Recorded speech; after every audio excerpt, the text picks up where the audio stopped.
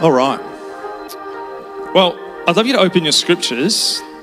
We don't have it on the screen because I didn't send any slides through. But we're going to begin at 2 Kings chapter 22, verses 4 to 11. 2 Kings chapter 22, verses 4 to 11. And really what we have here is a renewal moment. The books have shown us up to this point just a terrible litany of kings who do not do right in the sight of God. They perpetrate idolatry and injustice. And, the fish rots from the top, as it said. And so Israel finds itself stuck in this sort of half worship of Yahweh, but then this worship in the high places where people are still going and offering to the pagan gods. And so you have this king born Josiah, and Josiah is part of this renewal moment. So we're going to pick up the story in verse 4, where the king says, "Go up to Hilkiah, the high priest, and have him get ready the money that has been brought to the temple of the Lord, which the doorkeepers have collected from the people. Have that entrusted to the men appointed to supervise the work on the temple." Now, interestingly, this had happened 10 chapters earlier. There was a king, Joash, and he'd also wanted to rebuild the temple. Think about, what is the temple? The temple is the dwelling place of the presence of God. It's a physical manifestation in concrete and stone and wood and jewels of, maybe not concrete, I threw that in, of actually where the presence of God dwells. And so Joash had tried to rebuild the disrepair in the temple to make it a dwelling place again of the Lord. But actually, he'd given the money to the religious authorities, and the religious authorities, because they were corrupt and because they worshipped, yes, they did Yahweh stuff, but also they worshipped on the high places, that the money then went AWOL and the place did not get rebuilt and there was no renewal. So they changed tact here. So have them entrusted to the men appointed to supervise the work on the temple. So it doesn't go to the religious authorities, it goes to guys in high-vis with helmets who have got a clipboard, who are supervising the project managers. And have these men pay the workers who repair the temple of the Lord, the carpenters, the builders, and the masons. Have them purchase timber and dress stone to repair the temple, but they need not account for the money entrusted to them because they are honest in their dealings, unlike what happened 10 chapters earlier. Hilkiah the high priest said to Shaphan the secretary, "I found the book of the law in the temple of the Lord." Now, what you have to understand here, it's like as if KXC had forgotten the Bible 30 years ago and you kept meeting and doing stuff, yet it wasn't about the Bible. I don't know what you would be doing. But there was this point where when this room was being rebuilt and there was a building project, that somewhere in a wall cavity, someone found like a copy of the NIV, and you're like, my goodness, we've found it again. That's what's happening here. He gave it to Shaphan, who read it. Then Shaphan the secretary went to the king and reported to him, "Your officials have paid them out the money that was in the temple of the Lord and have entrusted it to the workers and supervisors at the temple." The Shaphan the secretary informed the king, "Hilkiah the priest has given me a book." And Shaphan read from it in the presence of the king. When the king heard the words of the book of the law, he tore his robes. This building project, this task that this group of tradesmen were given, leads to not just a rebuilding of the temple, but something bigger, a rediscovery of the word of God. Now, most of us, when we think about who is the kind of person the Spirit is going to fall on, we probably have someone in our head. Perhaps it's the person who's always down the front worshiping, someone who turns up to all the different meetings. There's sometimes a little bit of an image in our head that we have of someone who is, in Australia, the Australians will know this. I had to translate earlier. We call them sometimes a super spiro. It's like an Australian slang term for someone who's super spiritual, but almost a little bit too much so. Like they go from holy to weird, or go in between the two. So probably in our heads we have someone who the Holy Spirit's going to fall on. It's going to be someone like that. But actually there's a really interesting link here in these tradesmen. What we probably don't have in our heads when we think of the Holy Spirit falling on someone is a carpenter with an angle grinder, a mason, someone dealing in stone, We don't think about people on a building site being the candidates for the Holy Spirit to fall. But what's interesting is if we look at Exodus 33, verses 1 to 3, we actually see that the first person the Spirit of God is given to is actually a tradesperson. Where it says, then the Lord said to Moses, see, I have chosen Bezalel, son of Uri, son of Hur, in the tribe of Judah, and I've filled him with the Spirit of God. Why? Given him wisdom, given him understanding with knowledge and all kinds of skills. Why? To make artistic designs for work in gold and bronze, to cut and set stones, to work in wood and engage in all kinds of crafts. Why are these crafts given? Not just so he can do art projects. These are given to build the presence place, the dwelling place of God. So the Spirit does fall first on the builders. Now hold that thought. I want to tell a story. That's really weird to say that. Because at the beginning of a sermon, I'm going to tell a story now. Okay, are you ready? I'm drinking from a bottle that Dean, who is here, gave me when I spoke at his church in Perth. And after that, I got on a plane to make the short domestic flight back to Melbourne, which is like over 3 hours, and the equivalent of basically flying from London to Moscow. So just a small domestic plane flight in Australia. And it was sort of the last one of the last planes out. It wasn't the red eye, it was the one before then. And the plane was like absolutely rammed. Like every seat taken except one that was just across the aisle on the right from me. Now, the flight crew got on and you could see they were flustered. Like so many places around the world, Australia's had a shortage of airline staff. So staff is really pressed at the moment. And often airline staff in Australia do these crazy days where they may start in Melbourne, fly to Darwin, go to Perth. It begins really early. It's really hard work. And so you can see they've just gotten this plane. They've just made it. There was probably a delay. They get on, they're turning over the plane. And I just felt sorry for them because that's hard work to do, just flying above this continent all day. So I'm ready for the doors to close, and then this woman comes down the aisle, and it's very clearly she had an air about her. I don't know if it was my gift of discernment or she just had an air about her. Well, okay, I just noticed her. And she sat down, and we took off, and there was an announcement came over the speaker, and it basically said, look, we're really sorry. We just had a quick turnover cruise. We've got a problem with the entertainment system.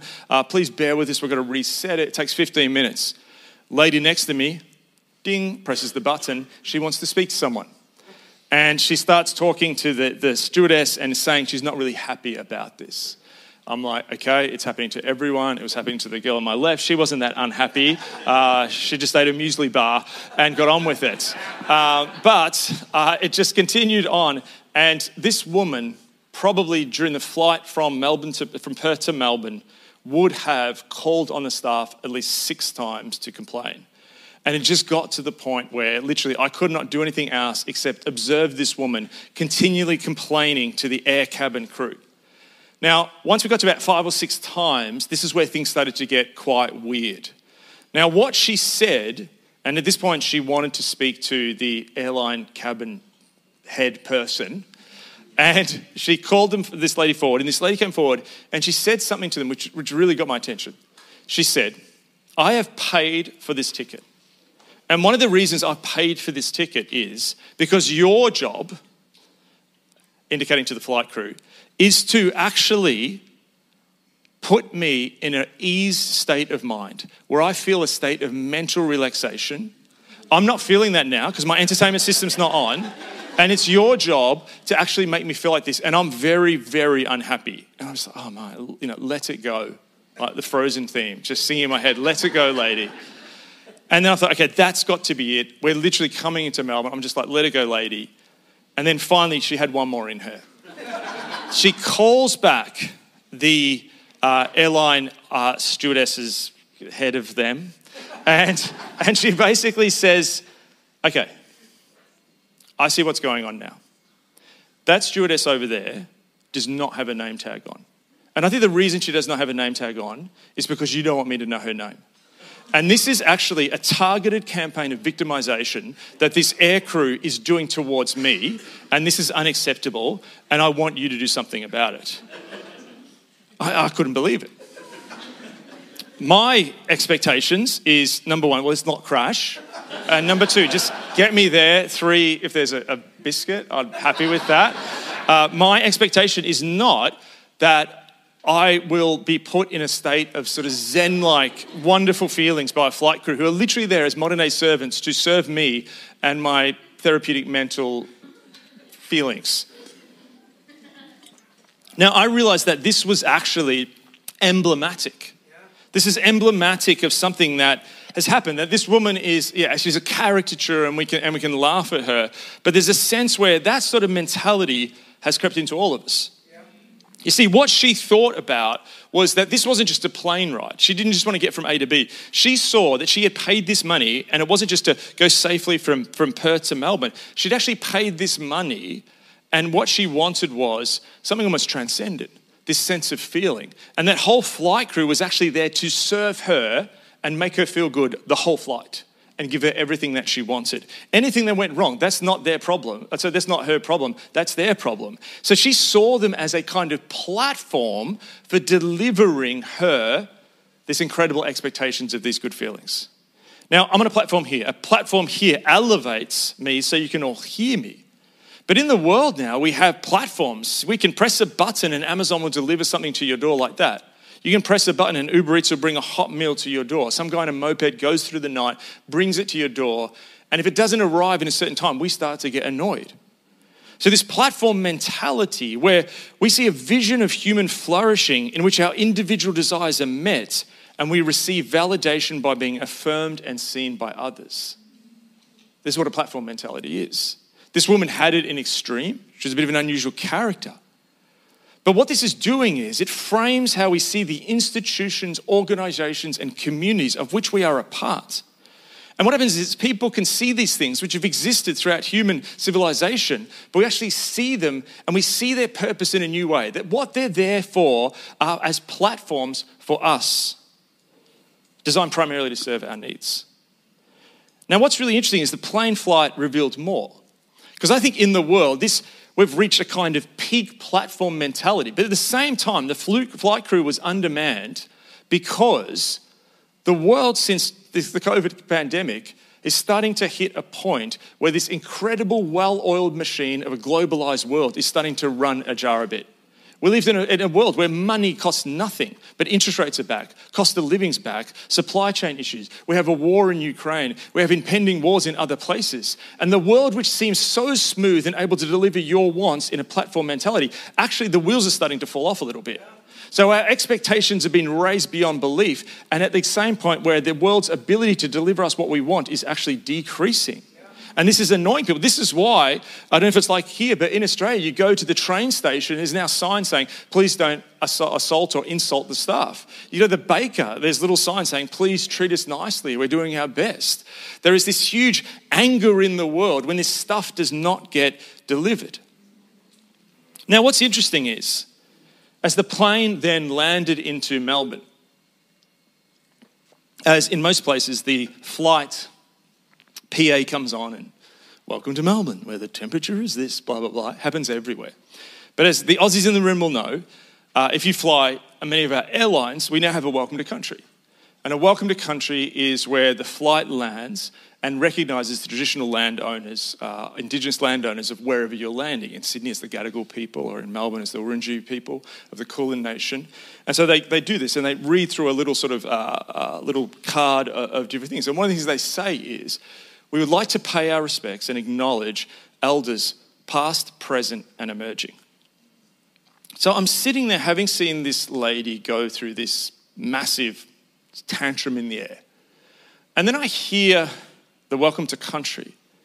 And what sticks out to me is the respect and acknowledgement of elders. And I thought, hang on, this is weird. Now, I've been with American friends in Australia where they come and they hear welcome to country. And they're like, oh, that's so wonderful that they do this public thing to acknowledge elders from the Indigenous community. But it got me thinking, hang on, why do we, in Australia at least, only acknowledge publicly elders when it's from the Indigenous community? When the rest of our culture actually, in a sense, produces, and I think this is true over much of the globalized world, a kind of radical individualism that's often youth-focused, which has no appreciation for elders. We love it when a pillar of the community passes away. We'll talk about them. But our entire formation of how we're taught to live actually does not build elders. And I began to think about this. I thought, what's another word for an elder? Another word for an elder is a pillar. Now, what's a pillar? A pillar is a person of wisdom, strength, reliability, and character whose personhood acts as a supportive structure for a community. You don't just live for yourself. You don't just live to have the platform where people deliver you stuff. You're there as a supportive structure for a community. And community without pillars is rubbish. A community with pillars and elders who do their role and do it well is actually an incredibly beautiful community to be part of. So a pillar is a role, but the role falls over, and it's an identity. It's a role and an identity, but it falls over if you don't fulfill the role of a pillar. You can be an elder or a pillar, but if you steal money, if you're backhanded, if you lie, if you undermine people, if you're corrupt, you're not a pillar. You, in a sense, lose that authority. So pillar is actually an overflow of character. It's an identity and it's a role, but it overflows from something who you are within. So I wrote this sentence. Are you ready for this? If you're writing notes, this is me trying to capture this all in one sentence. Pillars build pillars while being pillars. So there's something infectious about a pillar. A pillar is inspiring. You want to be like them. And a pillar only really emerges from a process of formation. Now, what's interesting is in Australian culture, the Indigenous culture of Australia, there's a definition of what an Indigenous elder is. And it says, elders are the spiritual and moral leaders of Aboriginal people and play a tremendous role in the community. Elders are those who teach younger generations and pass on stories and knowledge. Elders are individuals who have a deep connection with their heritage and live their lives by an example of traditional principles, morals, and teachings. An elder's central role is to instill Aboriginal teachings in the community. That's a process of formation. That is being part of a chain of tradition where you're passing this knowledge down and you're being formed by the generations before you, and it goes forward in the generations. This is why when the plane lands, they say, we pay our respects and acknowledge elders past, present, and emerging. There's a chain. This is not just your individual life story where it's about you now, FOMO, you only live YOLO. This is actually about being part of something that goes throughout time. Now, our society is made up of all kinds of organizations and institutions. And institutions are groups of people who come together to focus their efforts towards a goal of flourishing. And they do this by repeatedly doing the things that they know will lead them towards flourishing. They live out the vision that they're all moving together towards. So what this means is when we join an institution and we commit to it, it shapes us to be the kind of people that it needs for that vision to be accomplished. And what institutions are, in their purest form, are human embodiments of a vision of flourishing that the institution is striving for. Now, this is truest in the institution known as the church. Many people today have this sort of very increasingly loose association with churches. Many people today look for a church which is perfect. Spoiler alert, doesn't exist. And you can see people today looking for a kind of church which ticks all these particular boxes. But actually what we don't see is rather what is a place which will form us into being the kind of person which will help that institution build. KXC is not a perfect church. It's pretty darn good. But if you're looking for a perfect church, you're going to get let down. But what it is a church, and I've known this church for some time now. It is a church which I love their vision for the kingdom of God flourishing in London. So if you join this church, what they're about, again, second spoiler alert, is they're about forming you towards that vision. And that's what a good institution should be. Now, Yuval Levin, who's an American political scientist, says this of our moment. He says, we've moved, roughly speaking, from thinking of institutions as molds that shape people's character and habits towards seeing them as platforms that allow people to display themselves before a wider world. We swapped out elders and pillars for celebrities and influencers.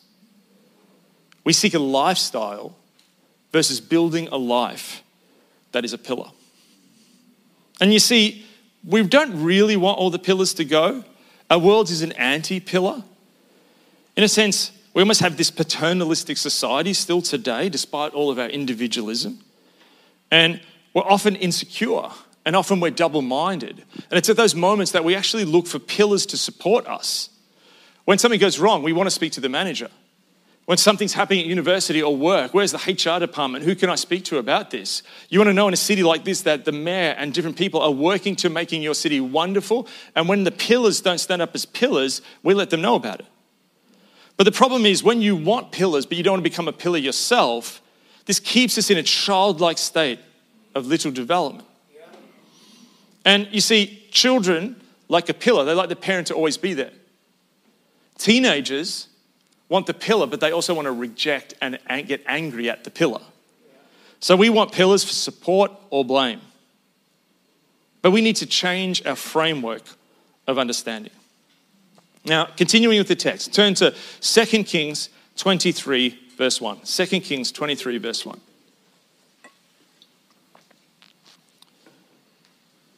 Then the king called together all of the what? The elders of Judah and Jerusalem. He went up to the temple of the Lord, the dwelling place of the presence of God, with the people of Judah, the inhabitants of Jerusalem, God's city, the priests and the prophets, all the people from the least to the greatest. And he read in their hearing the words of the book of the covenant which had been found in the temple of the Lord. Now, where does the king stand? The king stands next to a pillar. Kings tells us earlier, I think it's in 4, that this actually was the custom. The king would make these pronouncements next to a pillar. All great moments, which seem like the height moment where someone's on a platform of leadership, behind them is many pillars. Stood by the pillar and renewed the covenant in the presence of the Lord, to follow the Lord and keep his commands, statutes, and decrees with all his heart and with all his soul, thus confirming the words of the covenant written in this book. Then all the people pledged themselves to the covenant. This is a renewal moment. Now, what's interesting though is, if we follow the story of the scriptures, the temple gets rebuilt kind of. There's an argument, does the presence of God come back to the temple when it departed? In Jesus' time, there was a temple, but it was a temple built by another king who was worshipping Yahweh, in some ways Herod, but then was also worshipping other gods and had a foot in both camps. The same problem had continued.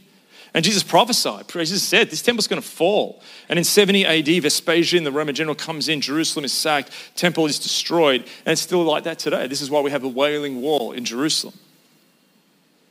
But we don't live in a time where we now the Holy Spirit to fall on a bunch of construction workers in London who then get on a plane and go and rebuild the temple in Jerusalem. What God's doing in the world at this moment is God is actually building a new kind of living temple. The New Testament vision is not that a building is built in concrete with stone and wood, but it's actually built in the lives of ordinary people who are filled with the Holy Spirit, who make up this strange translocational thing called the kingdom of God in the form of the church, an embassy of the kingdom of God. And that's actually built with pillars. So what we need in the church is more pillars. Now what's happening at this moment is we are living in a time of spot fires. We are hearing of the Spirit moving in different places, just even being here in the last couple of days. But before that, we have a podcast and we've been contacted by people all across the world who in the last 3 or 4 months have had Holy Spirit turning up in various meetings that they've had in small ways, in rural Canadian towns and in totally uncool churches of like 20 people. God is on the move in our time. And there's a sense that the Holy Spirit is moving, coming to refresh us. But I've got one concern. My concern is that in 2027, I'll be sitting somewhere and I'll be chatting to perhaps another leader. And over our coffee, we reminisce about 2023. Remember 2023, when perhaps we worshiped through the night. Remember 2023 when the Asbury thing happened. Remember 2023 when the Spirit moved in our meeting. Oh, that's right, yeah. That was nice. That felt good for a while. And actually believe that, yes, we need that. But I was talking to my friend Roshan, who is a historian in New Zealand, and we were sort of flying around New Zealand talking about this. And he gave me a new understanding of how awakenings and revivals happen. I was yesterday, and occasionally I come to London, and when I'm here, I try and at least go to one of these places where God moved and just pray. And yesterday I went to the Barbican. There's no one around. I'm just sitting there at the front of the London Museum. It's closed now, I think. And there is the monument, which is the memory of when, at Aldersgate, John Wesley's heart was strangely warmed.